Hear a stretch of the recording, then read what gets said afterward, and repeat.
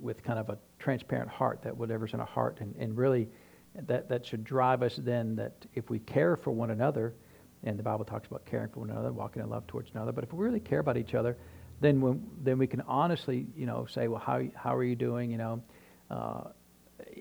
I've had people do that, and where it always seems like they were trying to get some dirt, though, so it's really what's your motives behind it. Are you trying to get some dirt, or are you trying to, sometimes people say that to lord it over people, they want, but really, if we can strive to be sincere in these things, right, and be honest with what's in our hearts, that we care about people. That's really what the Lord wants us, right? Is have sincere love, have sincere faith, and not put on the show that we're kind of trained to put on in the church, to be always happy and the nice thing about living that way is then you can be the same everywhere you are, right? You don't have to have I'm this person when I'm talking to these people. I'm a completely different person when I'm talking to these people. You're who you are everywhere you go.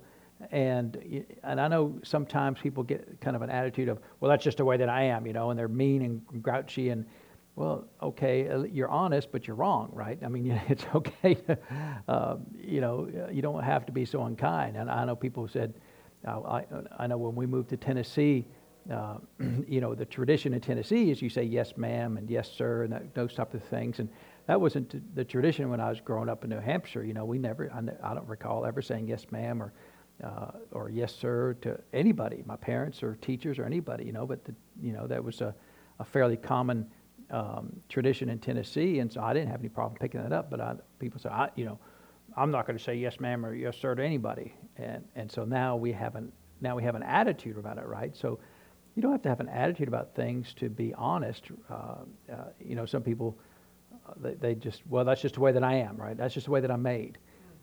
And that's kind of a cop out, because it's kind of saying, therefore I'm never going to change. Therefore I'm never going to strive to be a better person. I'm never going to strive to talk more kindly, right? We should be kind one to another. It's right, tender-hearted. Ephesians says, but that should be real. It shouldn't be a fake. It shouldn't be, well, this is what kind looks like, and we do that. It should be, this is what is kind, right? When you say, how are you doing, and you really want to know, then it's clear that that kindness that you're asking that with is sincere, right? And so don't ever get into the rut, well, that's just the way that I am, because people will say that, and the implication is, and therefore I'm never going to change. I never say that's just the way that I am, because then there's nothing for the Lord to work with, right? He can't change me, because you have to accept me for the way that I am. And even in the church, on occasion, people, I know we were at a service one time, and they were kind of having, it was kind of a youth service, and they were kind of having the youth get up and testify, and several of them, not just one of them, but several of them got up and testified, I want to thank Jesus because he accepts me just the way that I am. And the implication is, and therefore I never have to change. And so a lot of times people, and I've seen this many times, people oftentimes will do something unique about their life, whatever it is, right? And it's not even because they like that, right? It's because they don't want to be like that person over there. So, maybe they got purple hair, and I got no, you don't have purple hair? I don't care, I mean, I got white hair, right? So I could be any palette, right? I mean, I got a great palette to start with. And so I don't really care if you got purple hair, but why do you have purple hair? If you have purple hair because most people have brown hair and you don't want to be like them, so there's almost an attitude of rebellion, well, that's really the wrong attitude, right? I mean, if you just love purple, I mean, praise God, and so could you have purple hair and be right with the Lord? I guess you can, I don't know. Can you have purple hair and be wrong with the Lord? Well, sure, if you're doing it out of rebellion. And I've observed many times people will be different just to be different, right? But see, if you have that attitude, you're not sincere, because you want to be different really so you can be seen, right? And so people will go out and they'll dress like John the Baptist, right, or whatever it is. They'll kind of have that John the Baptist. They wear rough clothes and I guess eat bugs in the wilderness like John the Baptist did. And but a lot of times it's not because, well, I just especially love grasshoppers. It's because I want to be different so I can be seen and be a little rebellious. And Brother Randy was talking about some of that when he was in Canada a while back in his service, and he was talking about America and how that we're kind of rebellious, right? And there's a balance to that because part of what drove people to come to America is, well, we wanted to worship God the way we want to worship God. So in order to do that, they had to kind of rebel against the structured church that was dead in the Church of England and the Catholic Church, but primarily Church of England there in England, and the conscripted worship that they did, and they wanted to worship God freely. So you can see that as being kind of a rebellious attitude.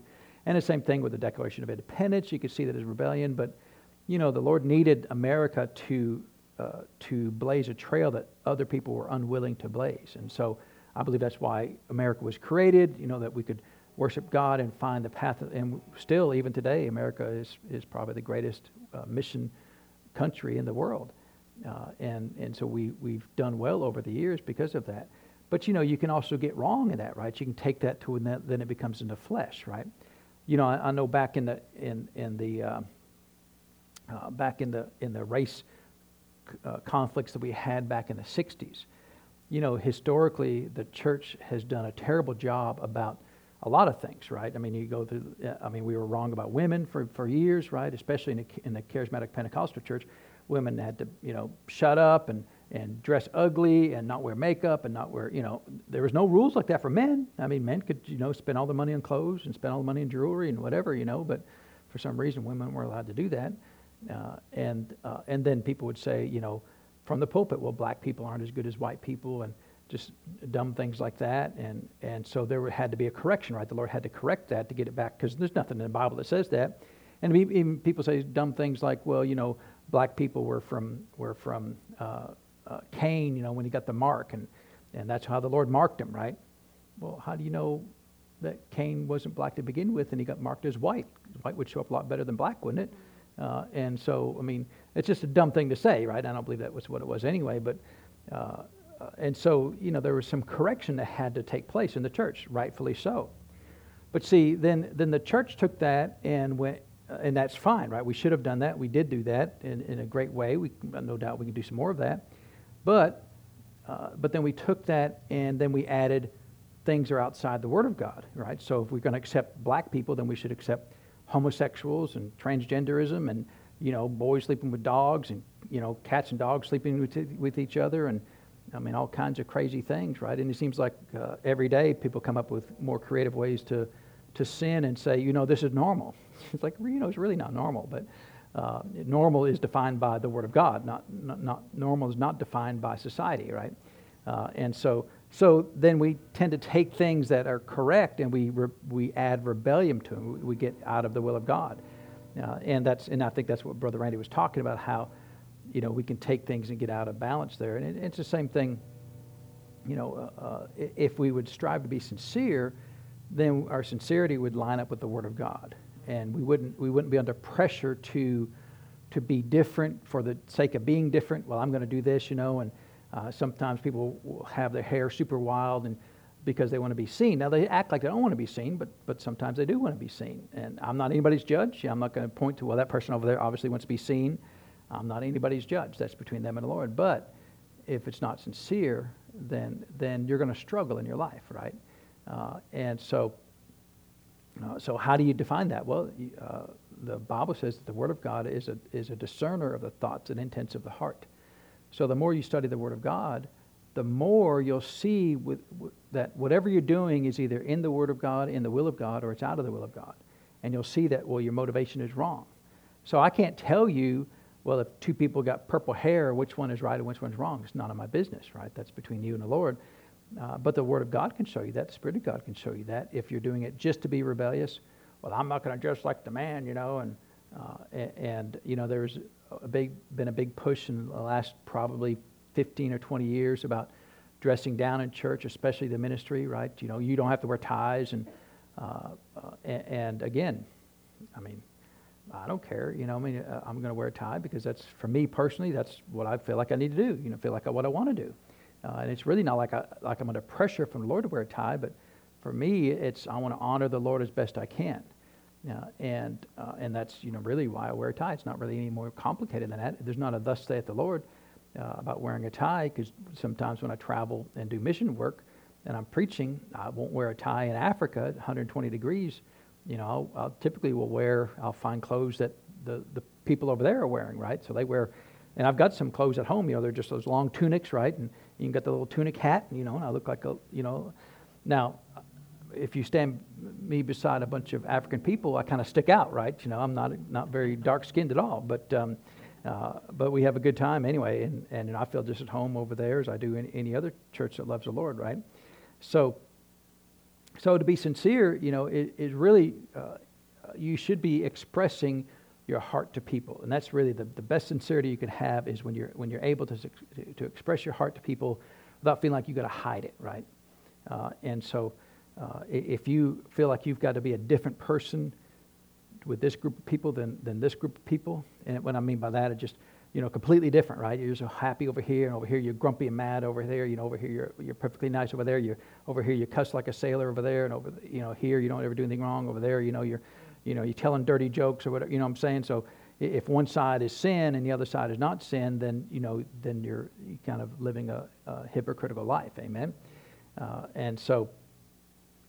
But again, that's for you to judge and for the Spirit of God to judge, and we need to stay out of the judgment. It's not my job to judge you; it's my job to judge me. Amen.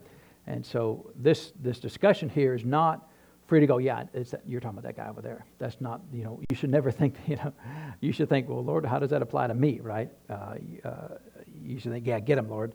That's the wrong attitude, right? And so we don't want to be that way, right?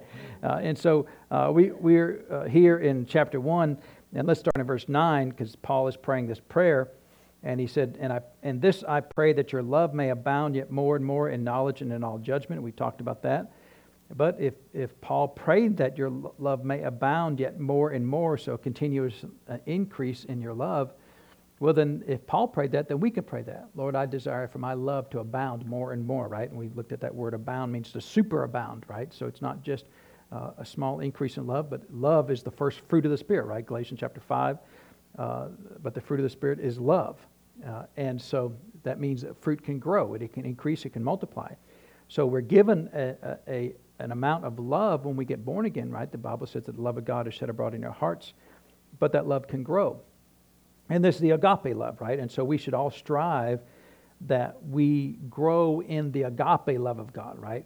Not as defined by the world, not as defined by religion, but defined by what the Word of God is. And to me, the best definition of love is the love of God wants the best for you, as defined by the Lord, right? Not as defined by me, not as defined by the world, but as defined by what the Word of God says. And so the Word of God says, live without sin, right? Live a righteous life. And so that would be the best for you. If that's what the Bible says, then that would be the best for you. Amen. And some people, the rebellion in them, well, I want to keep one foot in the world and one foot in the church. And some people are that way, and they will struggle all their days of their life. They may live a long life. It doesn't mean the Lord's going to strike them dead, but if there are plenty of people in the church who want to play both sides of the field, right? They want to live in the world, Monday through Saturday, and live for the Lord on Sunday. And the problem with that mentality is that means you can never have the best that the Lord desires for you, right? You'll have mediocre blessings at best. And the Lord is constrained in how much He's able to bless you. He's not withholding from you. He's not punishing you.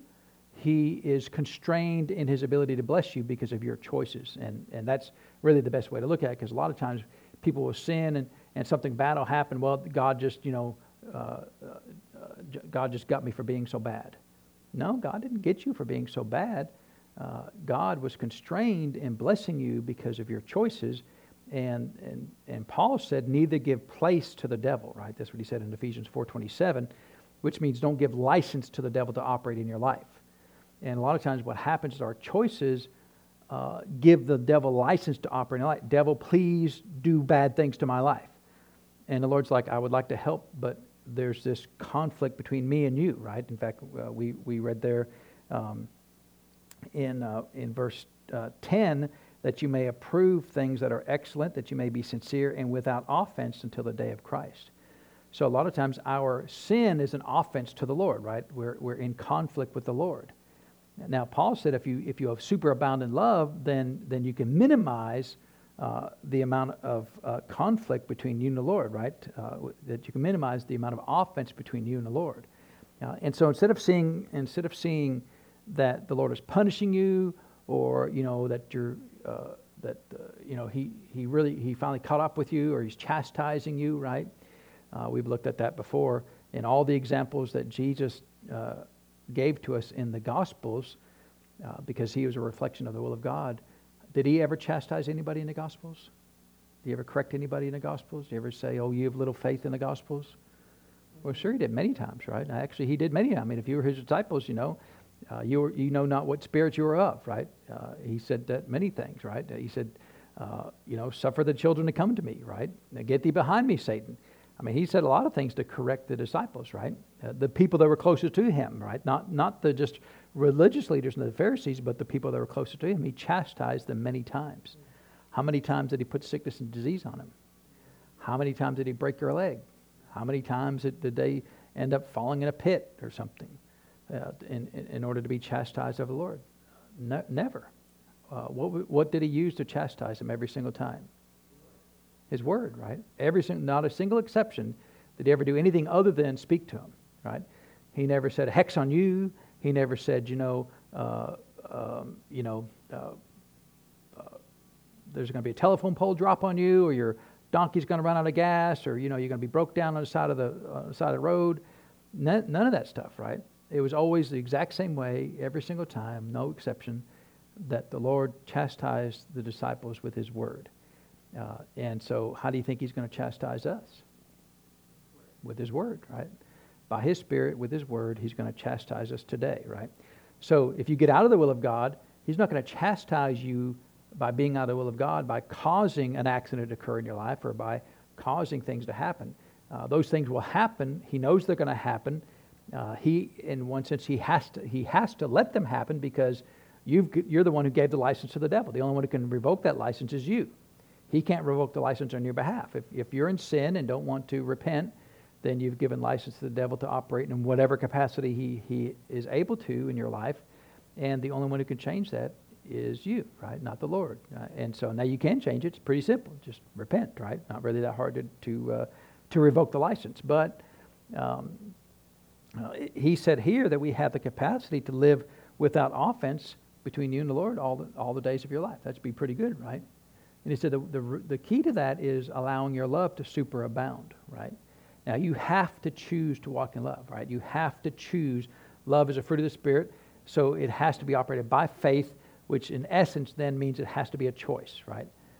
God's not going to love people around you without your approval, right? You're going to have to choose to walk in love. And it's amazing. I see people choose not to walk in love all the time. In fact, I was talking to somebody just the other day. They went, "Well, I'm having a hard time forgiving them. I'm just going to, I can't have them in my life anymore." And I said, "Well, you're not really technically correct that you can't have them in your life anymore." I said, "It'd be more, because that's in conflict with the Word of God, right? I can't handle being around them anymore." I said, "That's not really technically true, because if the love of God is in your heart, then you have the capacity to put up with anything, right?" I said, "What would be more accurate is to say, I don't want to put up with them anymore." And they said, "Okay, well then I don't want to put up with them anymore." I thought, that is a wrong choice. Because now you're saying with your mouth, I declare with my mouth, I choose to walk in unforgiveness. I choose not to forgive this person. Well, that's a choice. That's a really dumb choice, but it's a choice, right? Because you could just say, I choose to walk in love. It doesn't matter. I mean, it's just a choice, right? I choose to walk in love. And however that looks, it doesn't mean you have to be sappy and approval and accepting of everybody's sin. And, I can walk in love with somebody who's in sin, and I may not ever tell them that they're wrong. I may not ever rebuke them for being in sin, but I for sure won't ever accept their sin, right? Some people feel like in order to walk in love, you've got to be accepting of people's sin.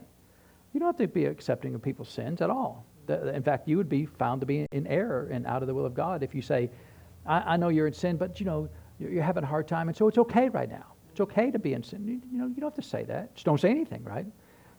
And so now if they ask you, what do you think? Well, you're in sin. And so,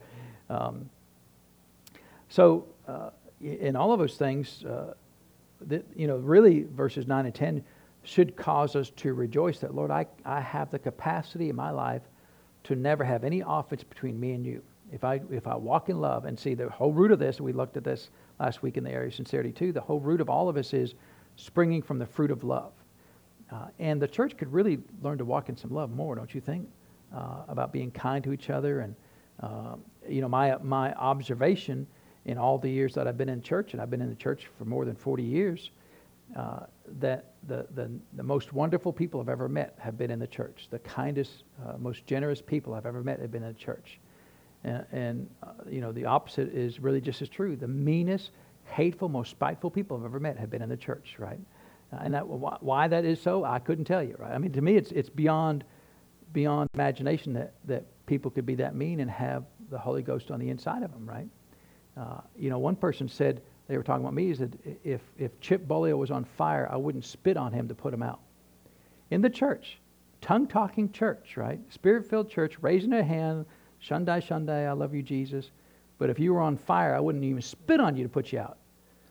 And I'm thinking, well, if I was on fire, would I get a choice? I mean, I don't know that I want you to spit on me anyway, could you just, stop, drop, and roll like we learned in kindergarten? Is that an option, right? Do you have a blanket, wet blanket or something you throw on me? Because you're kind of a wet blanket anyway, but maybe just jump on me, right? And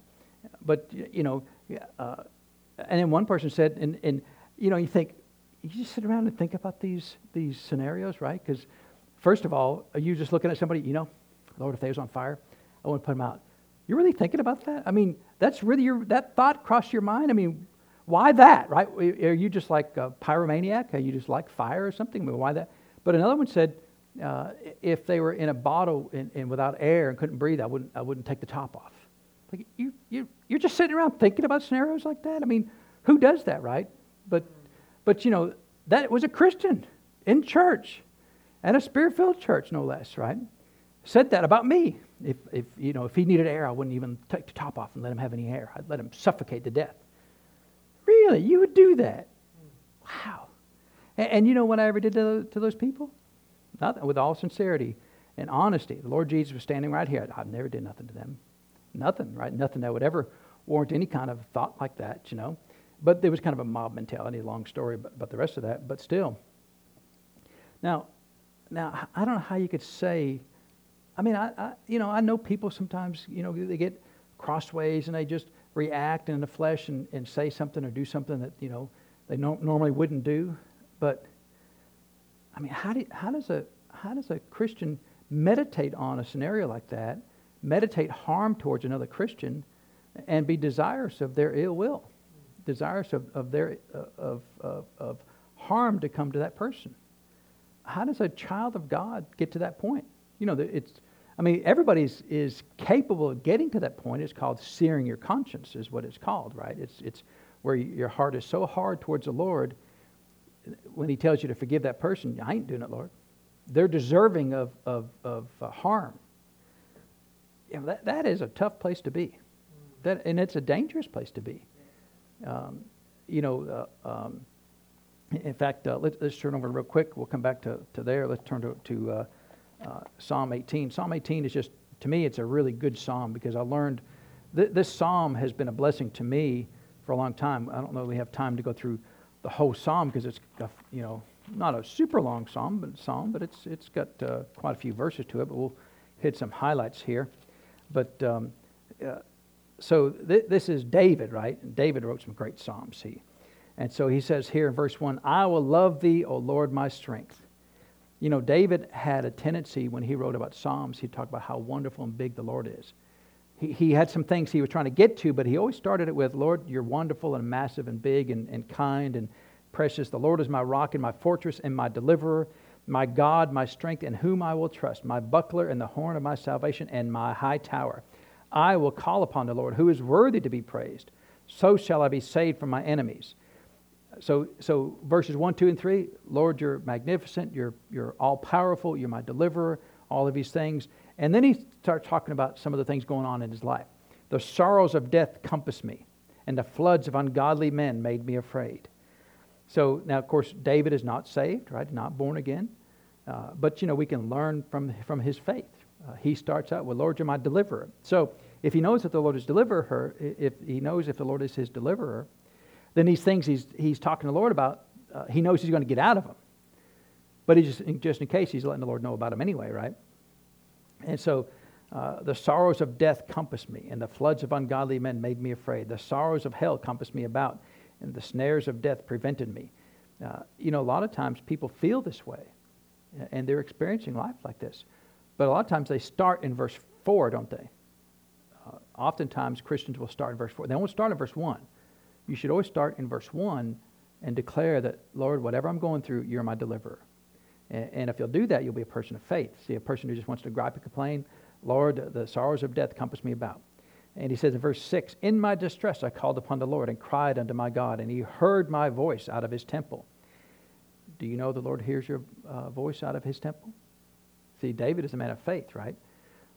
You see, there's really no big problem in telling the Lord your problems, right? Sometimes in the charismatic world, the confession police tell us we're not allowed to voice any problems, right? Oh, don't say that. Don't say you're sick. Or don't say, that you're having problems with people. Saying that you're sick is different than saying I'm always the first one to get sick, right? One is just a statement of what you're going through right now. One is a confession of faith, right? In a negative sense. I'm always the first one to get sick. So don't make any confessions that, well, my grandpa, he had that, he died from that 3 times, and I'm probably going to die from that too. Well, that's a confession of faith, right? Which is bad. You don't want to have a confession of faith in the negative sense.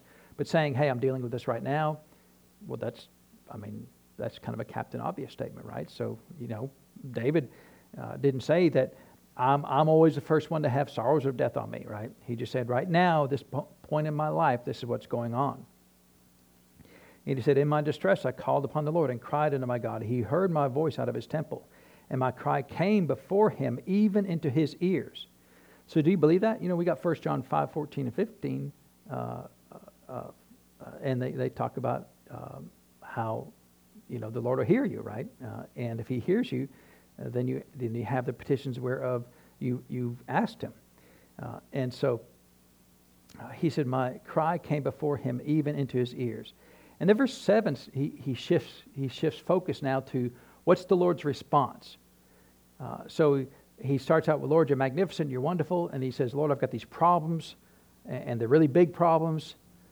And then he said, and the Lord heard. And here's the Lord's response. He said in verse 7, then the earth shook and trembled. The foundation also of the hills moved and were shaken because he was wroth. Well, why is he angry? He's angry because his man after his own heart is experiencing difficulty. And he doesn't like it. He is not happy. He's not happy with who's ever causing this to occur in David's life. And he said, there went up a smoke out of his nostrils, and fire out of his mouth devoured. Coals were kindled by it. He bowed the heavens also, and came down, and darkness was under his feet. He rode upon a cherub, and did fly. Yea, he did fly upon the wings of the wind. He made darkness his secret place. His pavilion round about him were dark waters and thick clouds of the skies. At the brightness that was before him, his thick clouds passed, hailstones and coals of fire. The Lord also thundered in the heavens, and the highest gave his voice, hailstones and coals of fire. This is all response to David telling the Lord, people are trying to harm me. And the Lord's not having any of that, right? And so he continues. Yea, he sent out his arrows and scattered them, and he shot out lightnings and discomfited them. Then the channels of water were seen, and the foundations of the world were discovered at thy rebuke, O Lord, at the blast of the breath of thy nostrils. He sent from above, he took me, he drew me out of many waters. He delivered me from my strong enemy, See, now he's continuing in his faith, right? So, Lord, you're magnificent and wonderful. Lord, I've got these problems. And the Lord says, I'll take care of it. And David says, He delivered me from my strong enemy. Well, how many different strong enemies did David have? The Philistines, Saul, right? Different people in his life. He delivered me from my strong enemy and from them which hated me, for they were too strong for me, but they weren't too strong for the Lord, right? Well, see, sometimes people have a hardest time testifying about how good God is. They have a hardest time testifying about being delivered for something. It's like, well, what are you dealing with right now? Well, not anything. The Lord's delivered me out of everything. Right now, nothing going on. And some people have a hard time with, living in that. It's always, well, how are you doing? Oh, and you hear them back up the dump truck, right? And they never get out of anything.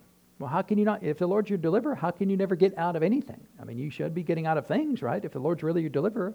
And now, is David unique? I mean, is David got a special case relationship with the Lord, that the Lord won't do these things for you too? The Lord will do these things for you too, right? And see, this is what I'm thinking.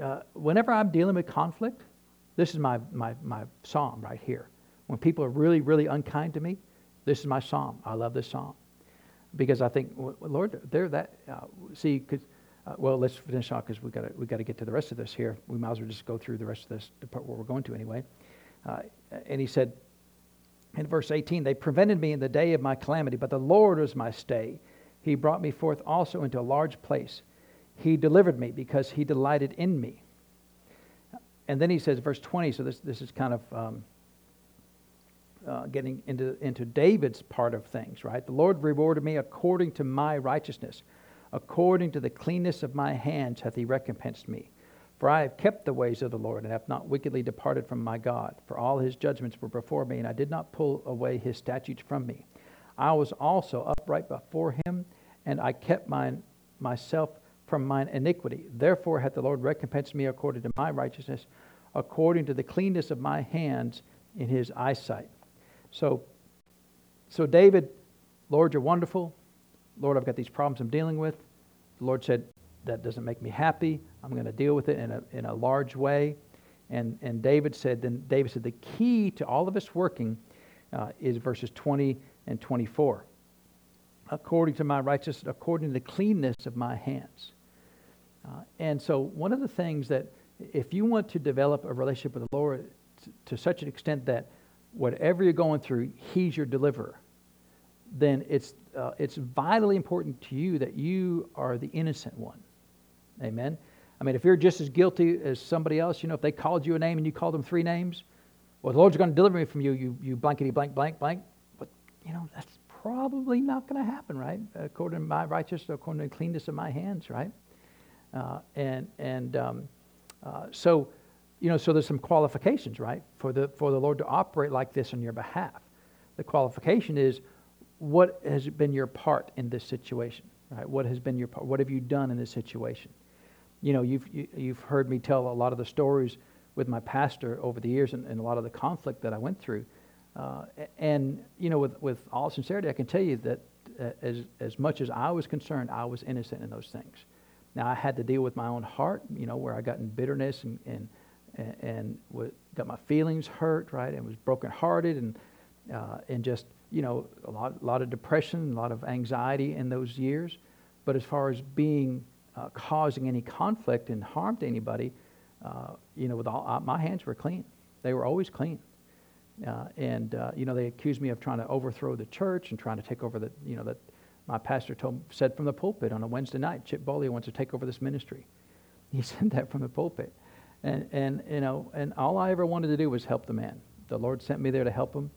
All I ever wanted to do was help him. I had no designs on his pulpit, had no designs on his stuff.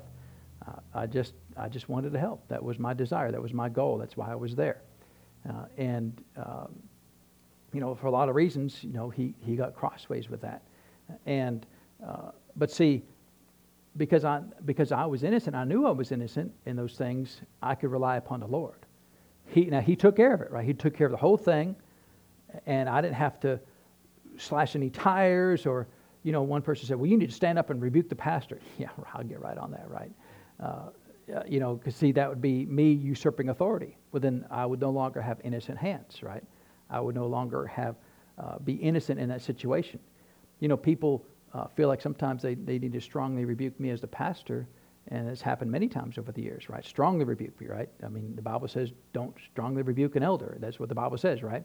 And you're a terrible pastor. You're not teaching anybody. You're causing your sheep to starve to death, and you're wrong about how you run the church and how you spend the money in the church. And that's kind of strongly rebuking, because last time I checked, it's not really any of your business about what I preach, right? I mean, do I submit my topics to teach to the preaching committee? Is there a preaching committee? I mean, I've got to do my part, which is to believe God that, Lord, what do you want me to teach and preach on? And to the best of my ability, that's what I'll do, right? And so in that, then, I rely upon Psalm 18. So when people come to me and they're really harsh towards me and really unkind towards me, and they've been over the, I don't know why that's been a theme that has occurred many times in my life. And I don't know, I don't think, well, Lord, why is everybody picking on me? I don't have a Charlie Brown mentality.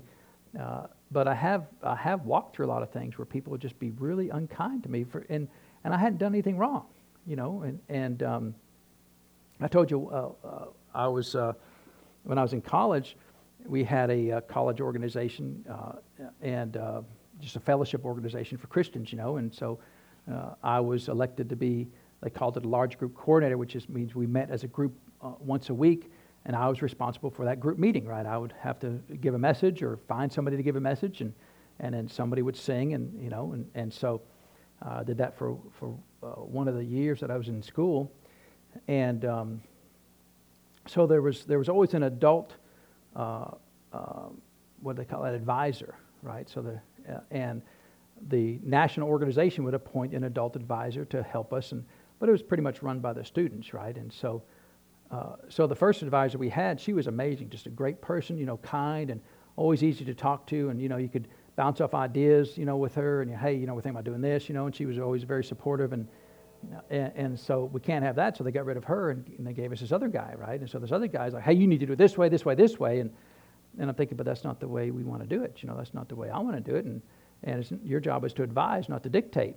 And so basically I just kind of ignored him. I didn't rebuke him and say, you don't know anything. And I just kind of ignored him, right? And just, he would suggest something, and I would think, well, that's dumb. We're not doing that because that's super religious, and just, it'd snuff out the life of God out of the whole service, and so, but it wasn't my job to rebuke him. He's my elder in a sense, and so he said, hey, you want to go to lunch sometime? Well, sure. I thought, well, maybe he wants to try to get along a little better, because we weren't getting along very well because he kept trying to dictate, from his religious mentality, and I just didn't really want to do any of that stuff. And really, the way it was set up, I wasn't obligated to do anything he said. It wasn't like he was in authority over me. He was just supposed to be advising, right?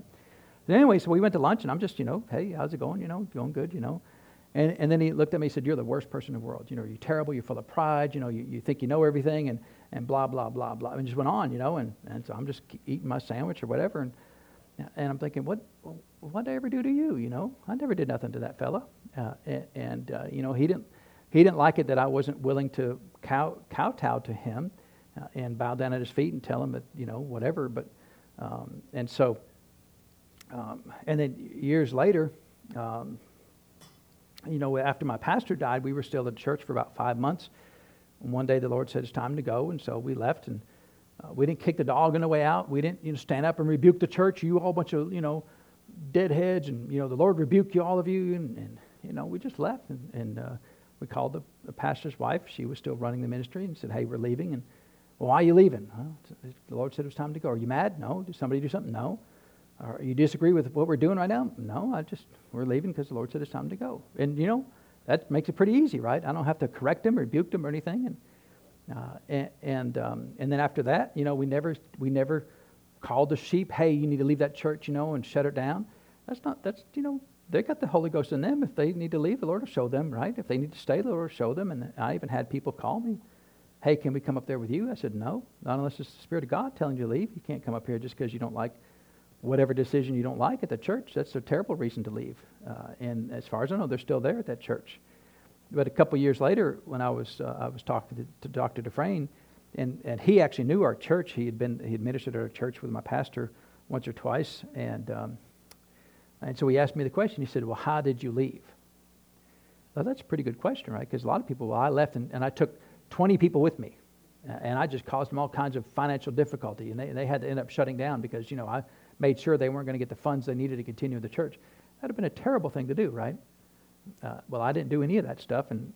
But I kind of laughed when he asked me, because I said,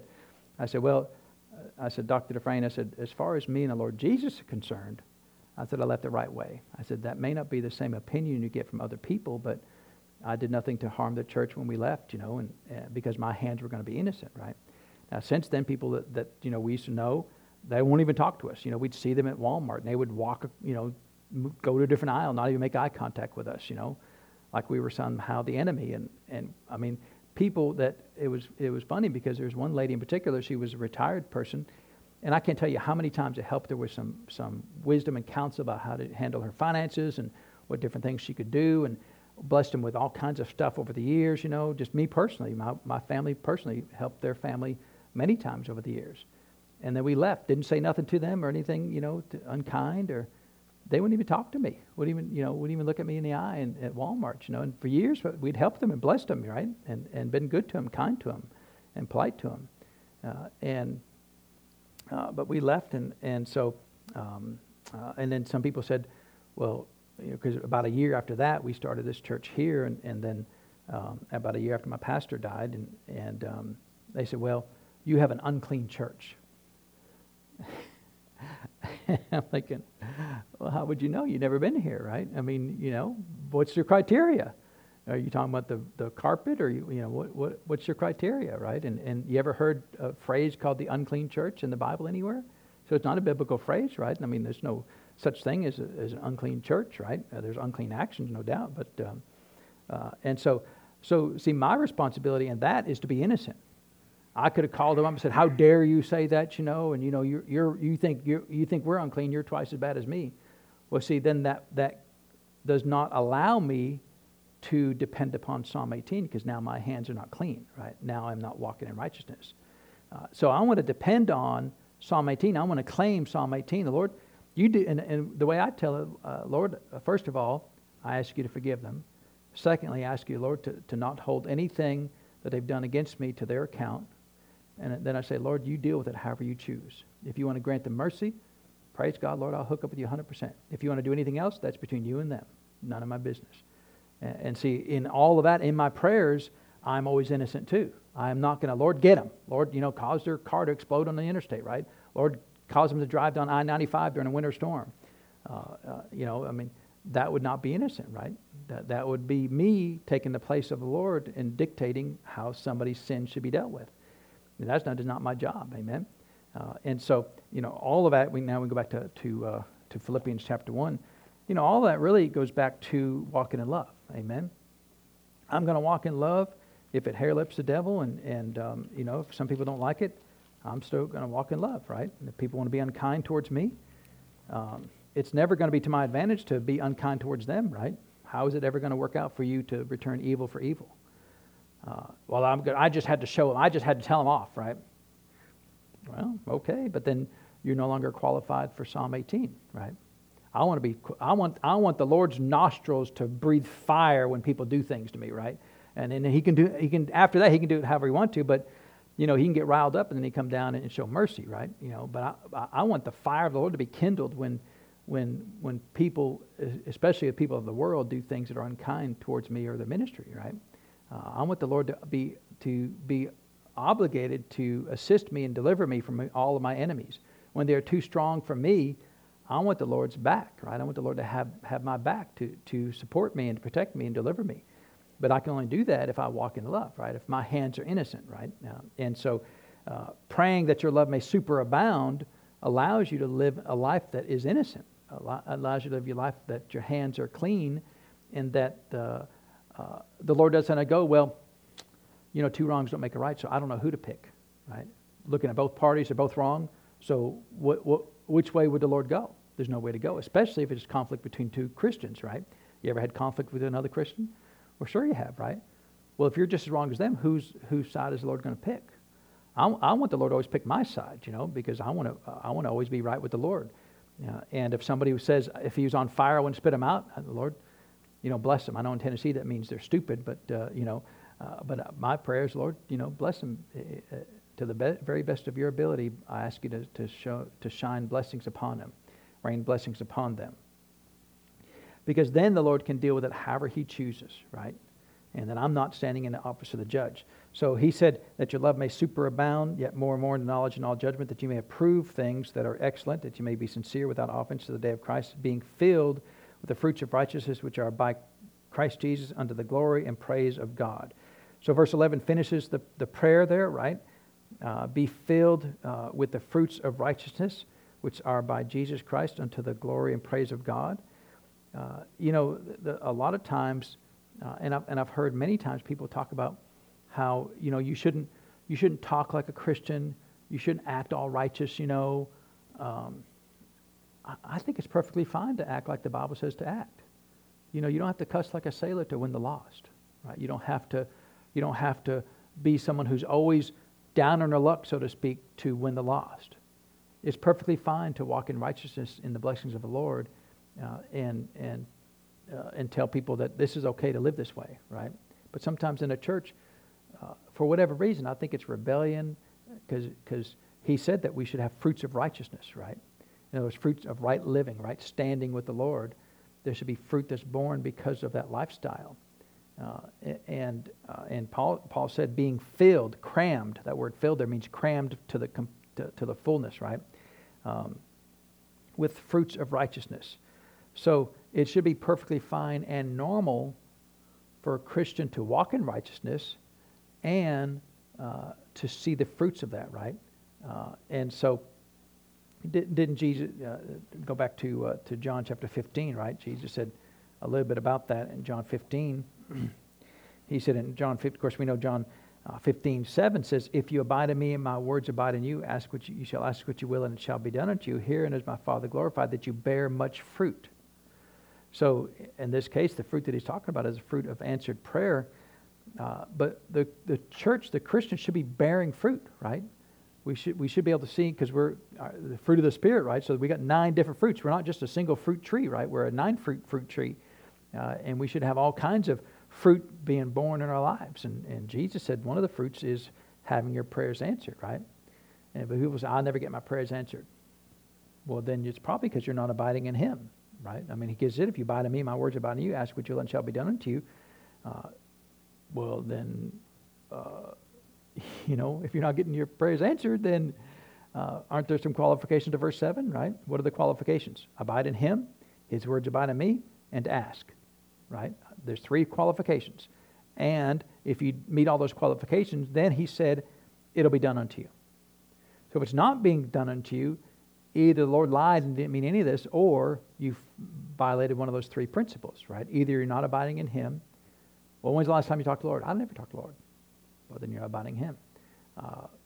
And my words abide in you. Do you meditate on the Word? Do you study the Word? Do you read the Word? No, I never do. That's, it's too hard to do. Well, then you violated that, right?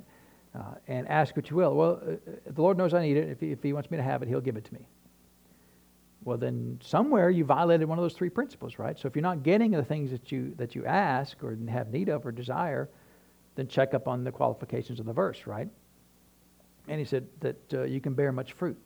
So the Lord desires for us to bear much fruit, right? And He called it in Philippians 1:11, fruits of righteousness, right? There is fruit that is born just because you live right. There are a lot of things that you get just because you live right, not because you even asked, right? I mean, He did say to ask, which is fine, but there are fruits of righteousness, fruits of living a righteous life between you and the Lord to the very best of your ability that you get just as a fringe benefit of walking in righteousness. Now, what is that? Well, it's whatever the Lord chooses to bless you with, right? But some people, I never get nothing from the Lord, which I know is a double negative, but some people say it that way. I never get anything from the Lord. Well, do you have any righteousness going on in your life? Are you living a right life? See, to me, when I see these verses, to me it encourages me that it's worth the effort to live this way. Because if I live this way, if I live a righteous lifestyle, if I live a lifestyle that's innocent, right? That's my hands are innocent, right? If if I live a lifestyle that declares that the Lord is big and good, then I get things in my life, right? And to me, that's a way better than I get nothing from the Lord. Well, why are you not getting anything from the Lord? You know, check up on your relationship with the Lord. You know, when was the last time you talked to Him? When was the last time you obeyed Him? When was the last time you read His Word or meditated on Him or told Him how big He was, like David always did, right? And so this is the right way to live, but there's a big cost to it, right? The cost is you have to deny your flesh, right? The cost is when you want to retaliate, you say, I choose not to retaliate. And in fact, I not only choose not to retaliate, Lord, I ask you to bless that person. Be good to them. Speak to them. Remind them that you love them, Father. Prosper their business. Give them a raise. You know, I go all out. When somebody does something to me, Lord, I want the windows of heaven to open up on their behalf, because I'll not be found to be against the Lord or to be against the love of God, right?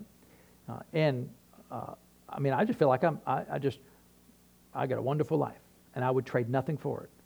And I think, you know, sometimes I wonder, why wouldn't people want to be happy all the time? I'm happy all the time.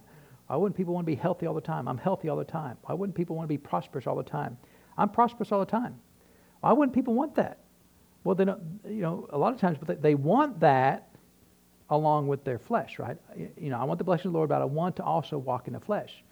It doesn't work that way. Fruits of righteousness doesn't work that way, right? Fruits of righteousness is fruits of living your life according to the will of God, right? And so is it worth it? Is there value in living that way?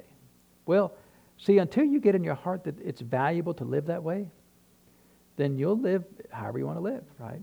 And you'll suffer the consequences or suffer the lack of blessings from the Lord and be on your own, you know. Well, I've made my bed hard, I'm going to lie in it, you know, whatever silly things we say sometimes, right? There can be and should be fruits of righteousness, right? Things that are blessed you in your life, that are blessings in your life because of how you live. And if you can ever get it settled in your heart that this is the right way to live, whatever the cost, whatever you got to give up, whatever anger, whatever, you know, habits, whatever lifestyle choices, nobody talks to me that way, right? See, you're not willing to give it up. You don't say something unkind to me? That's on you, not on me, right? I will not retaliate unless the Lord says to do something, right? Now, if the Lord says to, say something, and I got no problem saying it, but, the last person that said something really, really unkind to me, I said, well, I hope you find, a pastor that can help you. That's what I told him, right? And that's all I said. Now, I could have said a lot of things, because I knew a lot of things, but, in fact, when I went to go talk to him, the Lord asked me a question, and it was really odd. He says, the question that he asked me, he says, what kind of a man are they? That was a question he asked me. And so I didn't know what kind of a man they were, but I said, Lord, but I knew what he was asking. I knew what he was getting to. I said, Lord, if he's the kind of man that you want him to be, when I go to and talk to him, he'll repent. Because if the pastor shows up on your doorstep, hopefully you'll repent, right? If I came to talk to you about something, right? And if I just go get your cookies or something, you don't need to repent, obviously, right? But if I go, with my big boy hat on and come talk to you about things that the Lord told me to come talk to you, what kind of a man are you going to be, right? And so nobody wants to be called to the principal's office, but I've been called to the principal's office with the Lord many times. Sometimes I feel like all I do is go to the principal's office, right? I want the fruits of righteousness in my life. Amen. I want fruit just by existing in a righteous life with the Lord, blessings come. That's a good way to live. Amen. And he said that we can be filled with the fruits of righteousness, right? You ever cram things in? That's the way I do my garbage can. I cram it in there, right? I mean, we fill it up and then I cram it down there, right? I think we can get one more thing in there, right? We're not taking the garbage out a whole week, right? And so I cram it in there, right? Now, it's impossible to get the bag out of the garbage can when you do that, right? But you're jerking on the thing, and because you crammed it all in there, right? Yeah. And I can see from your reaction, you all are just exactly like me, right? So I got to cram it in there, right? And then you cram it in there, and it's so heavy that they have to have a hydraulic truck, to pick it up right off the ground when they empty out the garbage can. So that may not be the best analogy for cramming the fruits of righteousness in your life, but the point gets across there, right? good measure, pressed down, shaken together, running over is what he's talking about, right? That's the kind of life that he wants us to have. And is it worth the effort?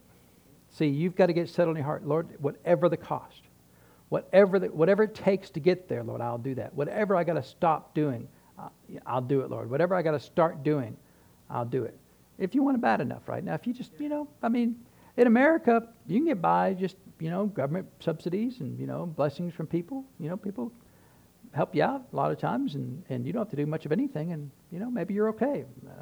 It could be better, but, you may be satisfied with the way it is, right? Man, I'm never satisfied. I want everything the Lord wants for me. Everything. If there's more, I want it all, right? If it's for me. Now, I don't want your stuff. I want all my stuff, amen? Because I know in my account, there's all kinds of stuff that belongs to me, that, Lord, if I can live to the best of my ability a life of righteousness, then I'll get that fruit. That belongs to me. It's got my name on it, but, I have to be qualified to obtain it many times. I'm not earning it. It already belongs to me, but I have to still do my part in order to obtain it. I want to live that way. And I don't even know what else is out there for me, but I know there's more because I'm breathing air. If I'm breathing air, there's more. Amen. And so is it worth it? See, I think it's worth it. And until you get that settled in your heart that it's worth it, that's worth the cost. It's a great cost, right? If you think about how hard it is to change who you are, change what you've done for 100 years, to stop doing that or start doing it. Sometimes there's a great cost. It's painful sometimes, right? You got to bite your tongue sometimes. A lot of times you got to bite your tongue until there's no more biting there, right? Just like it was probably, I don't know, about 6 months ago, probably about 4 months ago. I was talking to somebody, and just right in the middle of talking to them, this wasp came up and stung me on my thumb. Very disrespectful, right? I can't believe it's, I'm just minding my own business, right? It's flying around. It's like, well, I'm not bothering it. It won't bother me. And it stung my thumb. And so its life came to a quick end after that. And so the fellow I'm talking to, he said, oh, I bet you got some bad words fixing to come out. I said, no, not a single bad word. You know why there's no bad words fixing to come out? They're not in there. See, sometimes people got to bite their tongue because they're in there. Paul said in the book of Ephesians, put off the old man. He didn't say keep him under, hidden somewhere. He said put him off. So if he's off, then he's not in there trying to come out, right? And so when you get stung by a wasp, and why'd you get stung by a wasp? Because it was there. And it didn't know any better, right? It should have known that I'm a child of the living God. It shouldn't disrespect the kingdom of heaven. And it did. And so it's no longer in the kingdom anywhere. But see, that's not in me, right? There is no cussing in me at all. And I can't tell you how many Christians, when I say that, they look at me like a cow at a new gate. Like, that's not even possible. We've been married for 32 years. You ever heard me cuss? You ever heard me almost cuss? Some people, they'll start doing all the star, asterisk, exclamation mark, the pound sign, so they're cussing, but they can't really say the words, Oh, shoot, or foot, or... that's the same thing as cussing. It's just not using the dirty words, and so there's nothing wrong with cussing. There's words. Well, pray to the Lord with those words, right? Go kiss your mother with those words, right? They're bad words. Your heart. In your heart they're bad words. Before I was saved, I was 12 years old. I think I told this story before, but when I was 12 years old, I became 12, so I'm a man now. So I started cussing, right? Now I wasn't saved yet, but because that's what you do when you're 12, you start cussing, right? And so I started, and I got under so much conviction.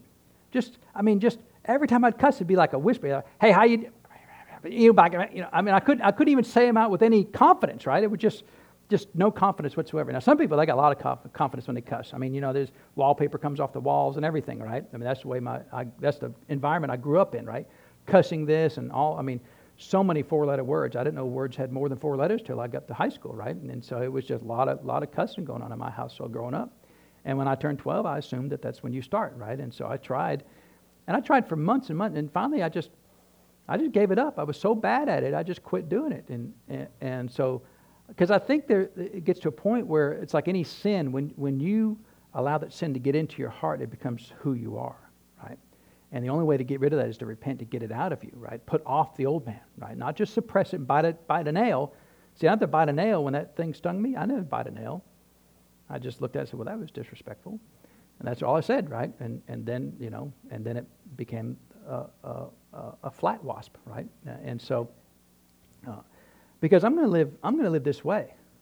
The Lord will bless me, and I expect Him to bless me, because He said He would bless me, the fruits of righteousness, right? If He said that, then I want it, and if I ain't getting it, then Lord, what's the deal? And so, don't ask Him that unless you want Him to tell you. Well, you remember what you said the other day? You remember, they scored a touchdown. The other team scored a touchdown, and they didn't even hear you, but you said all kinds of 4-letter words because the other team scored a touchdown, right? I mean, and I remember, I know we'll go, and I'll tell you this when we go, but we used to, all my kids played soccer, right? And but especially when my girls played soccer, they played soccer for a public school, and but a lot of the parents were Christian parents, and I knew a lot of them. Some of them were elders in the church and stuff, and some of them were pastors of other churches, and I remember one parent in particular. They would just cuss and fuss at everything, and just screaming, mad screaming, right? Not just screaming in support of their kids, but come on, do better, play better, you rotten kids, and then they looked at me. Of course, I never said nothing, right? But I never, the only time I'd ever speak up, I'd cheer my kids on. I never corrected my kids from the sideline. What in the world? That's the last thing they did to me. He said, play better. Okay, Dad, you come out here and run 7 miles during a soccer game. I think every parent that complained to the kids, they should be required to go run as much as that kid played on soccer, just one game. And then they would never say anything. If they survived, they would never say anything again, right? But this one elder of a church looked at me and said, I just can't keep them yelling. And he said that because he knew I never said nothing. And it's like, well, you could have, instead of learning from me, you could have learned from me in how I see the same game you see. My kids were playing the same level of game that kids were playing, right? They were both starters and played excellent games. And on occasion I would, kind of encourage the ref to not allow harm to come to students, because sometimes the refs would be terrible refs, and they would let kids get hurt, and they shouldn't do that, and they should be better at that. But I never cussed them, any of them. And assured was not unkind to them, but they never learned, right? They thought, well, he just doesn't say anything. I didn't say anything because there was nothing to say, right? It wasn't in me. I wasn't biting a nail. It wasn't there to be unkind and be rude to my children. Some of my girls' teammates would come off the field crying because of what their parents were saying to them, not because of what would happen on the field, because they play better. You can do better. That. It's just the worst, right? And now, I never said nothing to those parents. They didn't ask me. I remember one pastor, was there for several of the games, and he didn't even say this to me, but he was talking to somebody else for my benefit. He said, yeah, he never says nothing. But he was screaming like everybody else was screaming, and I'm thinking, I want the fruits of righteousness. I want blessings to come in my life. And if I got to put off the old man, not just suppress him, bury him, keep him hidden until I need him one day, right? Because sometimes people, I got this ace in the hole, like, and then you show the mean guy, right? There's no mean guy, right? You look in my pocket, he's not in there, right? So, and it's okay to live that way. It is perfectly fine and normal and healthy and spiritual to live that way, amen? And don't let the church or the world or anybody else tell you otherwise. Well, you're a human being. Those things just come out every now and then. Not if you do what Paul said, put them off. Amen. So, can we have the fruits of? Can we be crammed with the fruits of righteousness? See, I want to be crammed full, right?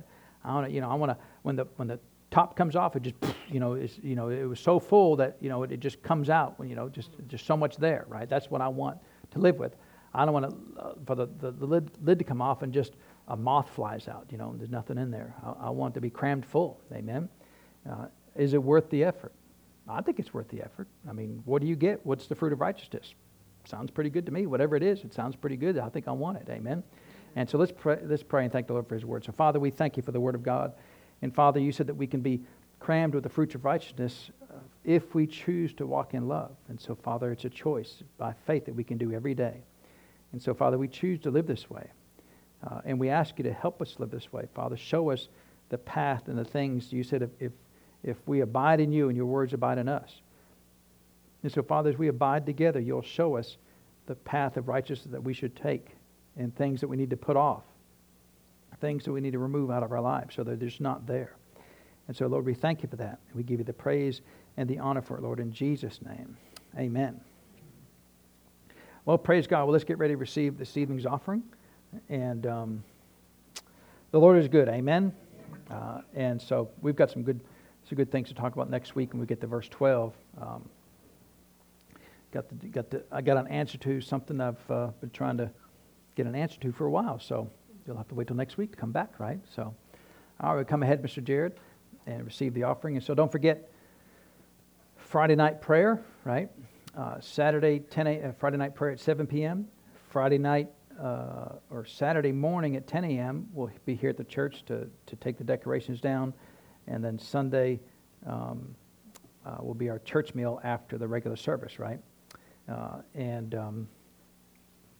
All right, and the other thing I meant to mention too was, we talked about the 52-week challenge, about inviting at least one person to the church every week. We also have invitation cards that are on the back table there somewhere. So it helps. It has all the details of the church location and times and all of that stuff there. So if that would help for you to take some of those with you, help yourself to those on the back table there. So, all right, praise God. We'll be blessed, and we'll see you all Friday, Saturday, and Sunday, right? So.